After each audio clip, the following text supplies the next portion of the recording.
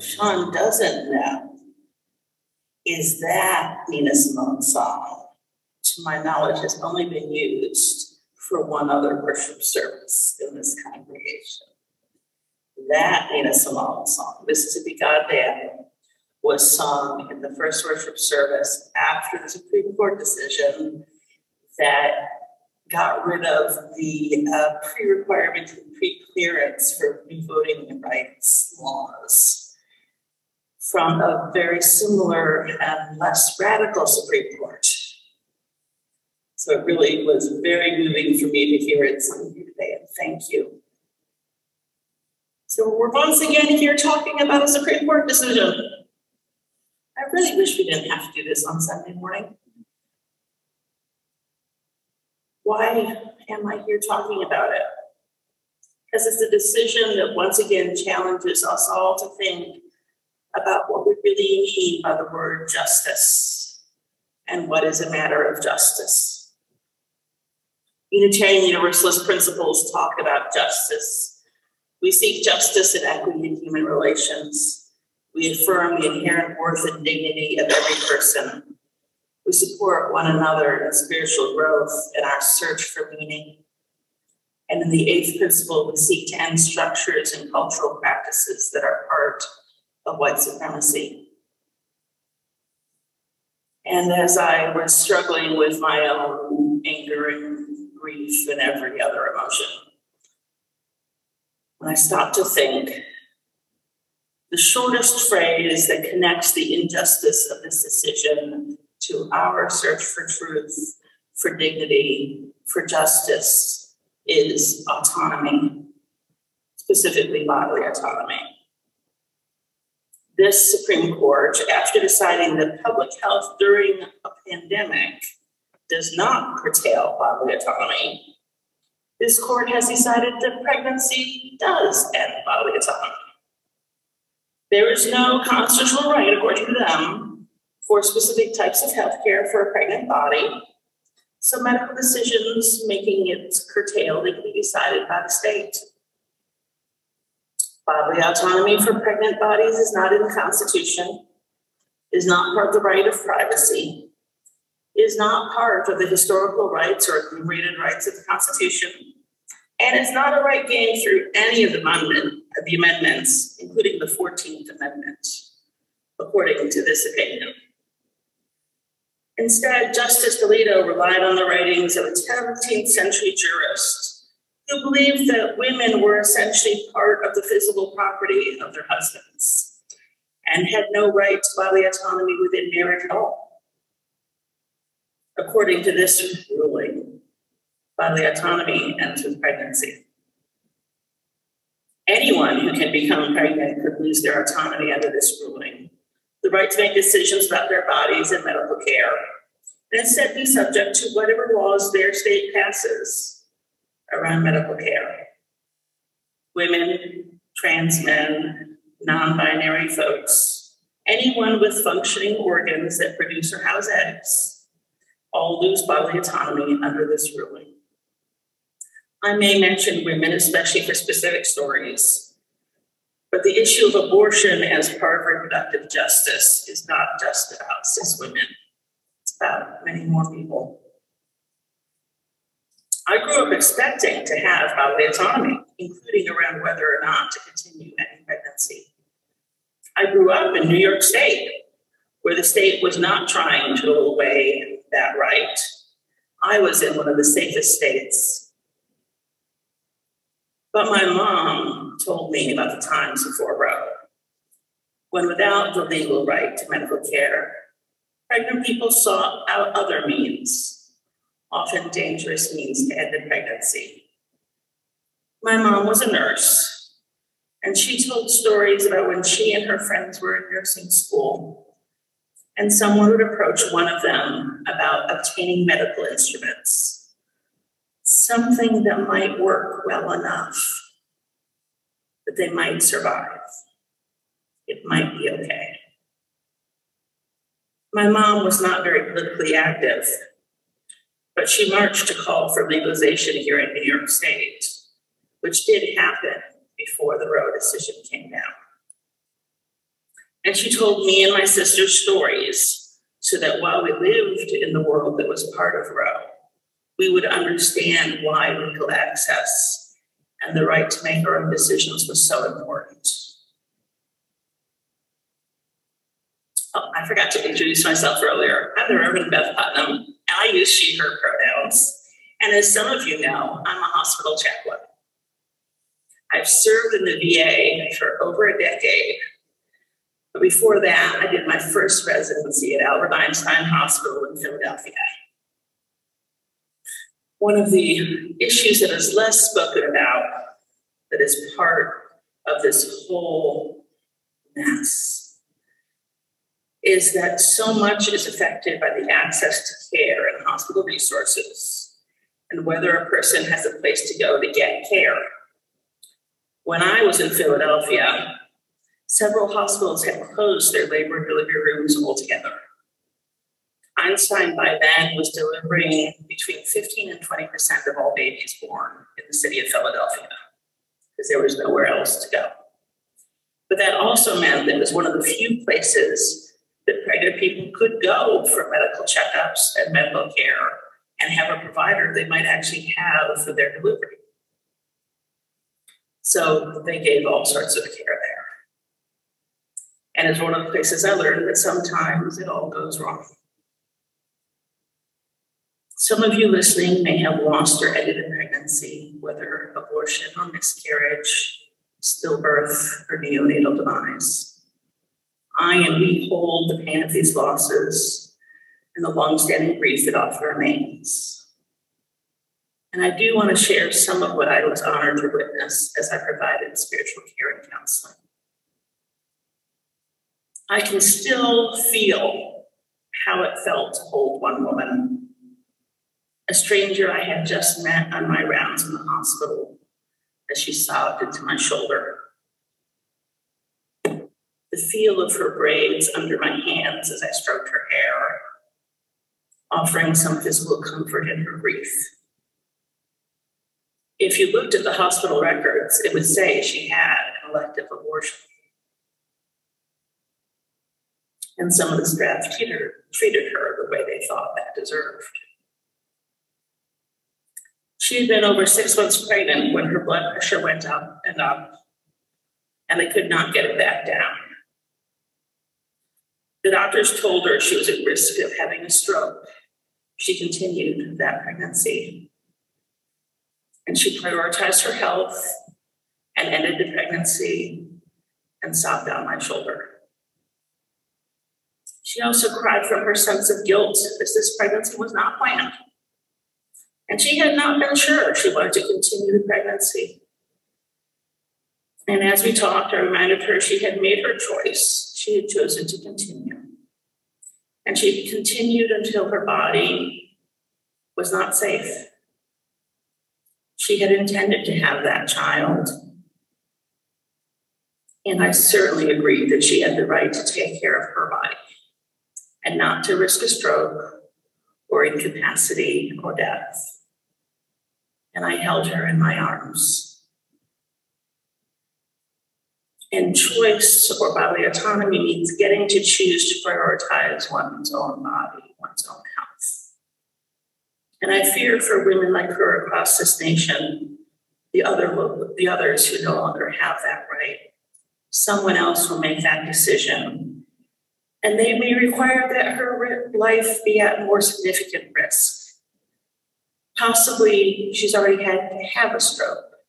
Maybe they have to be on the border of actual death before they will act. And we don't know. I talked about the disparities in hospital and healthcare availability and how it affects people's ability to make choices around their healthcare and around pregnancy. So different people are impacted very differently by this ruling. People of color will be affected by this loss of bodily autonomy very differently than people who are white. It is especially true of those who are African American, but other groups as well. People who were enslaved, regardless of gender, had a complete loss of bodily autonomy. They certainly did not have a constitutional protection for their bodies in any way. Another good reason why the original intent scale does not protect all of us. They had no control over their bodies when it came to sex, pregnancy, or anything. It is a part of American medical history that the primary tools obstetricians still use were developed using women who were slaves as the test subjects. They actually removed the statue to the doctor who did that work from Central Park, I think about 2 years ago now. Up till then, they didn't have a statue to them. And other groups had in their history times where they had no say over their bodies, especially the women. And even though slavery and many other institutional forms of oppression ended, the health disparities continue. Things that are connected to poverty, geography, environment, and again, the access to doctors mean certain people face much greater risk in any pregnancy, much greater dangers. Some of our states, including Mississippi, already have an abnormally high maternal mortality rate. And all of this can get worse. And believe me, in Mississippi, it's definitely women of color who have a much higher maternal mortality rate already. It is not going to get better. So I grieve for the many lives that may get and will be lost. And I know this is the part of the sermon where I'm supposed to share an anecdote to bring some hope and some empowerment and some action to the fore. Thankfully, New York State recently redid their state law to fully enshroud the broadest interpretation of Roe into law. They believed this could happen, and they took action to ensure people in New York were protected. There are some states that meant to continue abortion access that did not get their old laws redone and may now be stuck. And there are many states that are moving to end all abortion access in their states altogether. So the one thing we can definitely do, as a connection of mine who actually works at Planned Parenthood National, said the very best thing that those with the means and the will can do to help people in other states is to give to an abortion access fund. These already existed because so many states already had restrictions. Giving a small amount as a recurring gift is best, but any donation will help. Abortion access funds do just what their name implies. They help people access abortions, including paying for travel, for childcare, for hotels, whatever costs are needed to allow a person who wants an abortion to access safe care. And today's offering, and for all this month, the Plate Share is going to just such an abortion access fund. But I will also close with a personal story. A story I have used to bolster my own determination as I have watched the attack on abortion rights and access for about 40 years now. It is a story of deciding about what is essential and being real about politics and democratic processes in all of this. I was in graduate school, my second presidential election. I was sitting with my grandmother, my dad's mom, about 80 years old at the time. She and I had never discussed politics, but she was upset by this election. I can just remember her saying, "I have voted Republican for my entire life, and now I have to vote for the Democrat because no man is going to tell me when I have to have a baby." This was the very first election after the Republican Party made opposition to abortion part of the official platform. For those of you who didn't know that was a choice they actually made in my lifetime. And she took her lifelong political identity and weighed it against her bodily autonomy and chose her body. I can't say how anyone should vote, but please consider what is most important to you. Siding with the bodily autonomy for all people, for all healthcare decisions, I believe is at the core of justice. And I hope we may all find ways to bring a day when pregnancy does not end bodily autonomy. And we can once again protect the rights and dignity of all people as we continue a quest for some true reproductive justice. So may it be. Hi, everybody. My name is Ember Kelly. I'm the Director of Religious Education at the Fourth Universalist Society. And after each of our reflections, we like to record a little bit of a deeper dive into the themes of a service. And so this week we had a great message kind of reflecting on how we are all feeling on the many things going on post the decision overturning Roe versus Wade.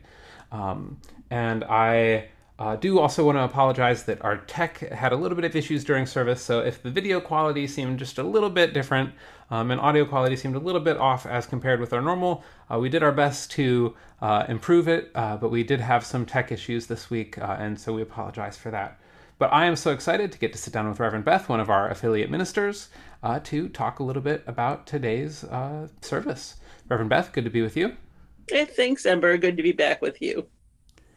So, my general starting question is, what inspired the message? I think maybe we have an idea, but if you want to talk about, how you've been feeling, how we've kind of all been feeling in these past weeks.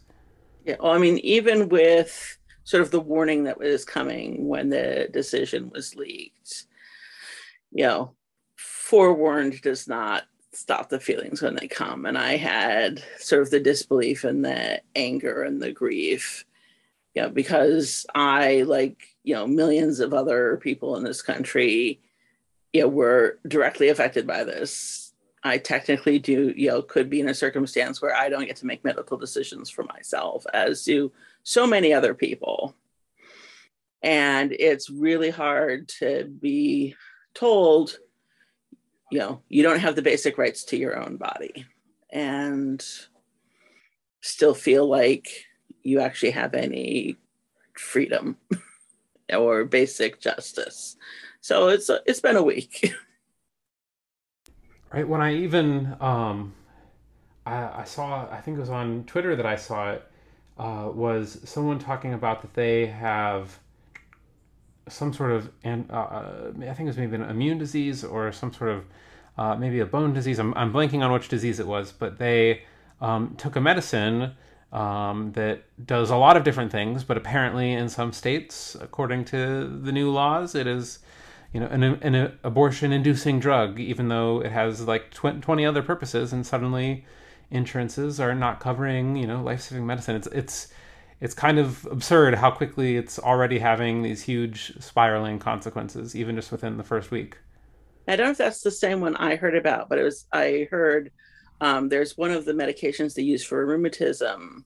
Even if theoretically they're still going to allow it to be prescribed, they're now monitoring what is the health status of the person who's it prescribed. So if the person is someone who is of childbearing potential, they're like, no, you can't have it because you might be using it for an abortion. And it's just like, and it's already happening. There's this move to have people say, oh no, we're just saying back to the States, things aren't changing. It's like, no, things already changed. There's already been one woman who had an ectopic pregnancy rupture while doctors were sitting with the lawyers trying to figure out what they're allowed to do in their state. It's, and that's the thing, is it's going to be in some of the states, the doctors are going to be sitting there going, so afraid they're going to be sued for something or somebody's going to be held responsible for something, even if it's not actually an abortion. Right. And so it's not just abortion. I'm sure there are going to be states that are going to go after the IUDs. They're already going after Plan B. in some states, even though that's not an abortifacient at all, Right. because the science, reason, good medicine, none of that has anything to say in this legislation in some of these states. Right. Well, I mean, I think there was quite a many bad decision this week from the Supreme Court, whether the EPA giving them no authority when they were already not doing even the most as far as climate change, but now they literally have no authority. And the prayer in school, it felt like bad decision after bad decision. But I know that in the opinion about that they mentioned, like, oh, you should also think about targeting contraception and gay marriage. Like it's very clearly part of an agenda towards dismantling many of these things because they see them as a threat to their worldview. Yeah, I mean, Clarence Thomas was the one who out and out said, based on the precedent they set in this, the same theoretical thinking, I won't call it logic because there actually was no logic to what they said, but if they were to hold this opinion and this approach to things in other precedent, they would get rid of Griswold, which is contraception, Oberfeld, which is LGBTQ marriage. They'd also get rid of Lawrence, which is essentially any sex that's not man, woman, missionary, um, in most of the country, and give the states the rights to monitor what people do in their bedrooms. Right. All while claiming they're doing this in the name of liberty and non-government interference, which is where the bad faith of the decision comes in. It's not just a badly decided decision. It's like in some of these cases, they literally have to swap the facts around and order the reverse of the facts. Right. So like in the decision on prayer in school, while they're looking at a photo of a man on the 50-yard line with a herd of high school students around him, and he's holding a football helmet in the air with all the cameras from the media circus that he invited to this, the language in the decision is about his private right to prayer. Right. And how that's not coercive. So it's like, it's not the same as past times when I really don't agree with how they're reading the law. It's like they're literally misrepresenting the reality of the situation to reach the conclusion they want, right, even when it's completely contrary to the case in front of them. And once they're doing that, like, we can't count on them to do what's right because they're doing the opposite. So, well, I know you and I talked a little bit as we were preparing, that I come from the very evangelical right wing background, and it, as you were talking about there, how that they're just blatantly ignoring legal precedent. Like, when we growing up, it was always like, can you believe those activist judges going against like what the law actually means? And here they are, doing the very thing that they.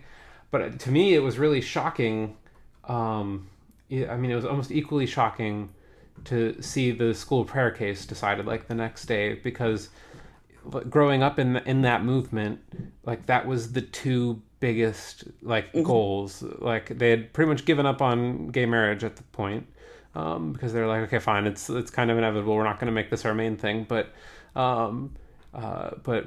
dismantling Roe versus Wade or overturning it and getting God back in schools. Those were like the things that were always talked about in the circles. And actually, it got much less attention, but there was an earlier decision that came down before, of course, the horrible decision for New York gun control.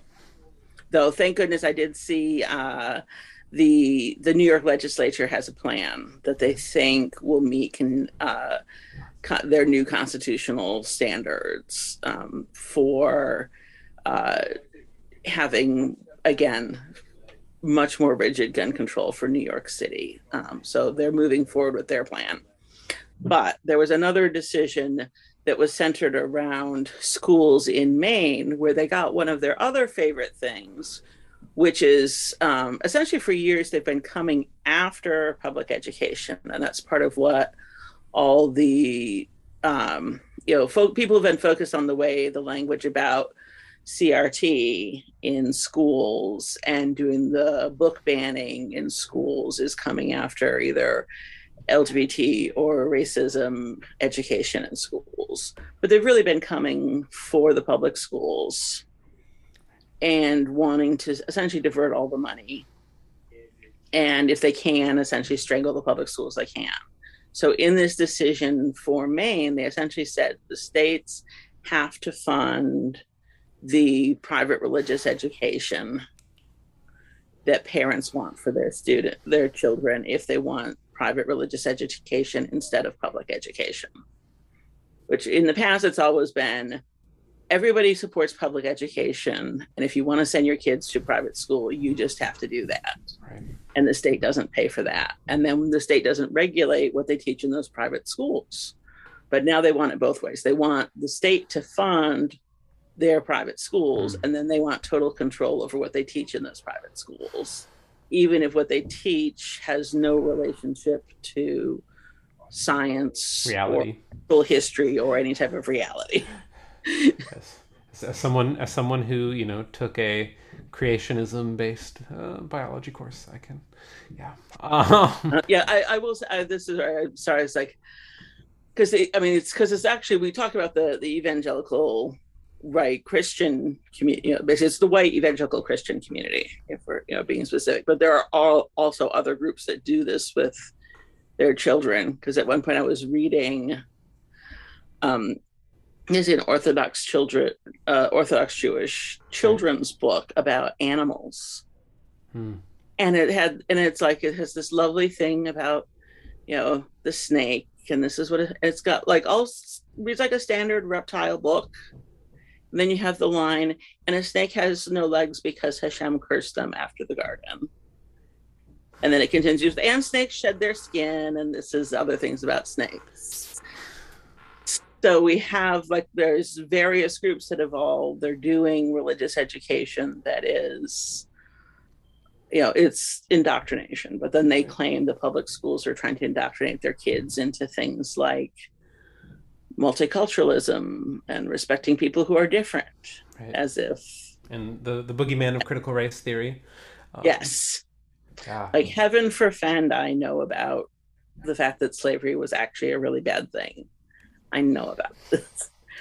This is when I'm thankful I went to American public schools back in the 70s when they were being super experimental about stuff. So we didn't just get Black History during February. Yeah.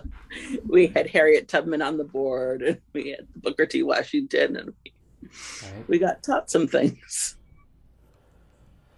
One of the things that we talked about, and I mentioned it in the Time for All Ages, was that respecting autonomy, respecting each person's ability to make a choice is kind of core to the UU identity. And so, do you think it feels to me, and I feel like in the message you talked about it, why is this important to us as UUs? Why is this an important thing for us to be concerned about and fighting? Well, there's a few different ones, because there is obviously, if you have the inherent worth and dignity of every person, it's really hard to have inherent dignity if somebody else is in charge of decisions about your body. But we also have the principle of striving for justice and equity in human relations, and this is obviously an injustice in human relations. There was actually I saw one minister connected it to the interdependent web, because essentially our bodies are what connects us to the web, because we are part of creation, we're part of the world. So anything that affects our bodies affects our ability to feel part and feel connected. And then also for those congregations that are using the eighth principle, bodily autonomy not only is going to have resonances for people who come from communities that have a history of already not having had bodily autonomy, whether it was through I mentioned, most specifically slavery during the reflection, and I referenced 2 other groups, but there's, between some of the Asian communities experience either, in Asia or here in the States where, especially women did not have say over their bodies. There's a lot of people who it's, basically going to bring back, sort of the historical trauma of their cultural background. And at the same time, when we, in the 8th principle, we talk about dismantling white supremacy, so much about this controlling of pregnancy and controlling of bodies is also part of the same agenda that is the white supremacy, because it's about maintaining a white hegemony patriarchal system. And the people who are going to suffer the most are going to be poor women, and that includes poor white women. But the health we already have states with horrible health outcomes, especially for African American women, around maternity and pregnancy. And it's all going to get worse with this.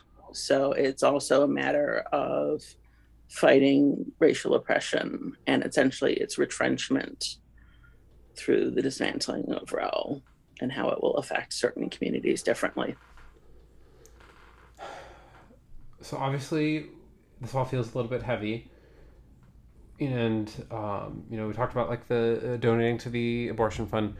Is there, obviously this is going to be a long fight. This is not going to be like something that just suddenly we're going to wake up tomorrow and, there may be stopgap solutions that could help tomorrow, but this is a long fight, as we were talking about, and as you've kind of hinted at in this discussion, this has been an agenda item for the right wing for 40 years, that they've been thinking about how to do this. And, so on our end, what does organizing against this look like? Well, part of it is, so I did live, I was very thankful New York State saw this coming and took the necessary steps to bolster our local laws. Actually, I don't know if you may not have heard the news, but California, Oregon, and Washington have announced a partnership where they're going to work as a collective of states to not only shore up access within their states, but then look at how they've got resources lined up. Essentially, how I would interpret it as to ensure as much access to people on the borders to help the people from the neighboring states be able to access abortion within their state.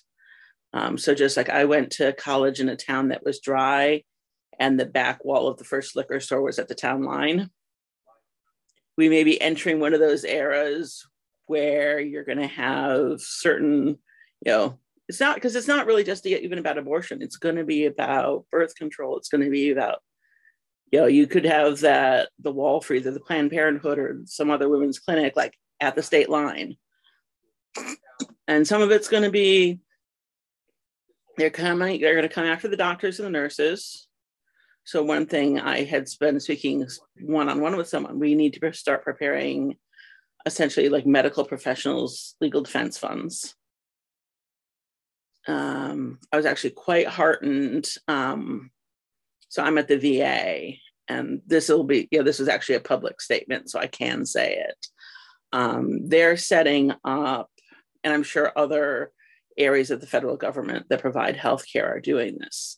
They're setting up national standards for standards of care in each practice area. And if a state board or a state legal entity should come after a medical practitioner for doing something that's part of the national standard in a federal facility, the Department of Justice will defend the medical professional. So that's, say, the Biden administration putting federal support behind the medical professionals in the federal system. but it's going to, like, what we start doing, what we're going to start having to look at doing for the doctors and the nurses in the state and local facilities. Again, yes, we already had the one woman who had an ectopic pregnancy rupture while the doctors were talking to lawyers instead of doing what needed to be done. We need to make it as safe as we can for the doctors and nurses to do what they need to do. But those who are in positions are going to have to sit there and look at this. And this is what civil disobedience may be for. There may be times where something we have to do was going to be against one of those state laws. And, it's always it's easy to say, well, if we condemn the other side for breaking the law to get to their ends, why is it okay for us to break the law to achieve our ends? And it's like, you have to believe in the justice of your cause and just know that there's a difference between, because again, the women and men who've been standing outside abortion clinics for decades now, yelling at women who are just going into a clinic, even they're just going in, for an annual physical, they've been acting their conscience, but, the time is going to, you have to figure out, what can you do? Is it, I was talking with someone, it's like, where we are in New York State, it's not going to make sense for us to drive to Oklahoma and drive someone somewhere. Right. But we can give money to somebody who can do that. But we can also look around locally and see what are the things we can do to help. And it's going to be hard. I did speak with someone after the service, and things like postcarding, anything to drive turnout and get the people elected who will vote for the things we want, and state level too, because again, we can take back those, doesn't have to be a domino to the bottom on abortion rights in the states. Right. People went after Governor Cuomo when he signed the new New York ones, because they called it, abortion on demand up to and including during delivery, which of course it's not. That's one of those lies they tell. But other states can do the same thing. We could have a federal legislation. Doesn't mean the court won't go after it unless we do something with the court, but it's just taking the political process seriously, doing what everybody can, stay engaged and know it's not over. And hopefully it won't take us 40 years, because we got more people on our side. It takes 40 years to make the country do something that most of the people don't want. Right. If most of the people want it, it's a lot easier to get it done. It's true. Let's believe. That's the hope. Most of the people really do believe in us. Want women to be able to, women and anybody else who might be pregnant, to be able to make these decisions, because it's not just women. But most certainly. Well, Reverend Beth, I thank you so much for holding the space on this topic, especially after these challenging days since the decision. So thank you so much for sharing today and for just holding space for all of us to think and process through all of this. Oh, you're welcome. This is one of those, I had mentioned her during the sermon, but I was raised by a mom who, she was not a super political person, but she marched in New York for legal access to abortion, partially because of her own experience when she was a nursing student and the things that in the time before Roe, people who were desperate would come and ask for. And so she was always very determined that everybody should have access to safe medical care that they need. And we got to make that much more true. Because even before the fall of Roe, they have been eroding it at the state level for decades now. And so there was still a fight happening. Right. It's just much clearer what that fight is. Definitely. And we'll fight it. So thank you so much, Reverend Beth, for sitting down with me. Oh, you're so welcome, Ember, and so glad to get to hear a little bit more about your story too.